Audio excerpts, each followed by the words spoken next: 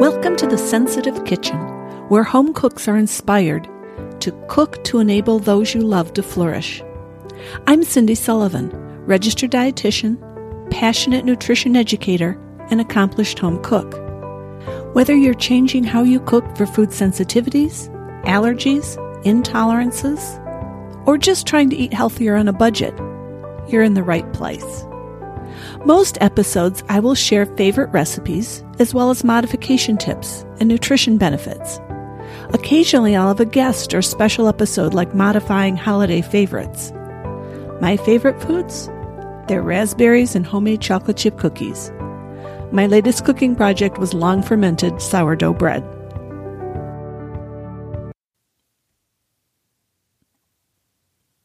My son was lying on the couch in pain. My second grade son was having 2 to 3 migraines a week. Over the next couple of years, as we tried to get to the root of the problem, he was on 4 different restrictive diets.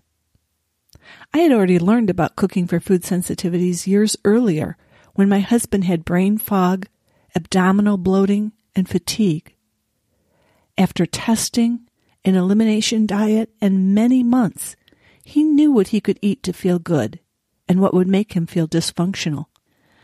Now I had him to feed, as well as an 8-year-old and a 12-year-old, and the diets kept changing. I was tired. I was tired of constantly looking for and modifying recipes only to have them taste bad.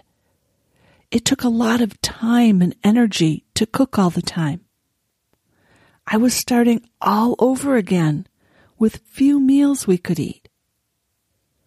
One day I was in the kitchen of my good friend, complaining to her about how the dinner I made the night before tasted bad. She turned to me and said something I will never forget. She said, "I can't think of a better person for this job." Did I hear her right? I don't want this job. Part of me did not want to do this anymore. But when you have an 8-year-old in that much pain, giving up is not an option. So I combined my dietitian hat and my mom hat, went to the grocery store, rolled up my sleeves, and got to work. I began to find new recipes. I cooked extra, so I always had meals in the freezer for busy days. I found meals that my family enjoyed and felt good after eating. But this was not a quick transformation. It took me several years to put everything together. But the results were worth it. By the time my son went to high school, he was down to 1 migraine a month. And he preferred the meals I would bring after his ski meets to the food served in the lodge. After being away, my family looks forward to eating at home. Every day, we have food we enjoy together. Let me help you on your way. This is what I do for the members of my community. I have a vision for a masterclass with coaching and a brand new membership, the Kitchen Table. We walk together on this challenging road. My husband had brain fog, abdominal bloating, and fatigue. My son had migraines and food allergies. Maybe you have allergies or fatigue or arthritis.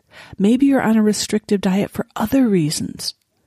Come walk this journey with me. I can help you modify recipes and find foods your family can eat. Every week here on the podcast, I'll share a recipe with you, and I plan to have guests monthly. Part of what I've discovered is that it's all about choices. What option do I want? To find new ways of eating and cooking, or having family members who are not functional? Do I want to live with no peanuts, no soy, no olive oil, no onions, no raspberries, little wheat, little cinnamon? Or have a husband who can think clearly and has energy? A son who stays out of the emergency room and alive? Who has fewer migraines so he can go out and change the world instead of spending 3 to 4 days on the couch in pain? Every choice will cost me something. If you choose to cook from scratch for your family, there will be shifts in your family life. You will have to spend more time in the kitchen, cook more, spend more time in the grocery store, and on hold waiting for food companies to answer your questions. You will spend more time and money. You will do more dishes. You will spend more time packing food for taking with you to the zoo, to a soccer game, dinner after a ski meet, a softball game, or on vacation. You will spend more time explaining to friends and family what you can and cannot eat. But the rewards are great. You'll eat dinner together most nights. You will have family members who feel good so they can do whatever it is God is calling them to do. You're teaching your kids life skills, cooking, shopping, doing dishes, and you're teaching them flexibility, resilience, self-discipline, and perseverance. I like to use the choices as a framework for this new cooking you're doing. C stands for choose simple foods. The other night we had grilled chicken, steamed broccoli, microwave baked potatoes, and sliced kiwi. Simple and delicious. The H in choices stands for help simple foods taste good. Whether that's trying new herbs or other ways to flavor your food, how can you make it taste delicious? The O in choices stands for overcook. And no, I don't mean overdone here, but I mean cook more than you need for one meal. That way you'll have something in the freezer to pull out on a busy day. I is include all food groups, at least as much as you can. There are a couple different reasons for this. One is because variety is important for getting all the nutrients you need. Secondly, eating the same food over and over and over, when you're more prone to food sensitivities, you could develop more food sensitivities. So it's best to vary your diet as much as possible. C is to challenge yourself to find a new recipe each month. It'll help keep things interesting and fresh. E is to expect changes. You probably will not be eating this way for the rest of your life. You'll be able to add some foods, take some foods away, perhaps and hopefully expand your repertoire. But right now, this is how you're eating. S is to smile and be thankful. You have food to eat and dishes to do. It's really all about perspective.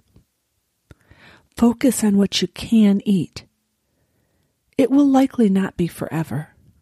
The skills you learn now will serve you well in the months and years to come. So let's recap that choices. C is for choose simple foods. H is for help foods taste good. O is for overcook for one meal. I is to include all food groups. C is to challenge yourself to find a new recipe each month. E is to expect changes. And S is to smile and be thankful. Thanks for being here today and listening to my story. If you would, please do two things for me. First, hit subscribe to this podcast. I will be here weekly, usually sharing recipes from my kitchen. All recipes will not work for your family, but many of them will. Second, head over to my website, foodsensitivityKitchen.com, and take the cooking framework quiz to help find your cooking framework and how it can help you on your journey. In closing, I have to leave you with my second grader. This past August, we dropped that former second grader off to college. He is part of an elite research program and on a full tuition scholarship. Last year, he was trombone section leader for his marching band, where he won the leadership award and was voted best marcher. He was on the varsity ski team. He broke his leg freshman year and came back to be the second best skier on the team his senior year, even though he had skied less than 10 times before high school.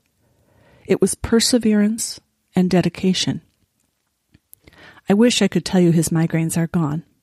They are not, but now he has about one a month. It was a very slow improvement, but it taught him important lessons about perseverance, pain, and empathy. He had an amazing high school career. But behind the scenes, it took years of work and time and not giving up. I hope I've encouraged you that you can choose to do this for your family. It is not easy. But come walk together with me on this journey. Join me and let's cook together. The theme of my podcast and the theme of my business is cook to enable those you love to flourish. Have a wonderful day. Bye-bye.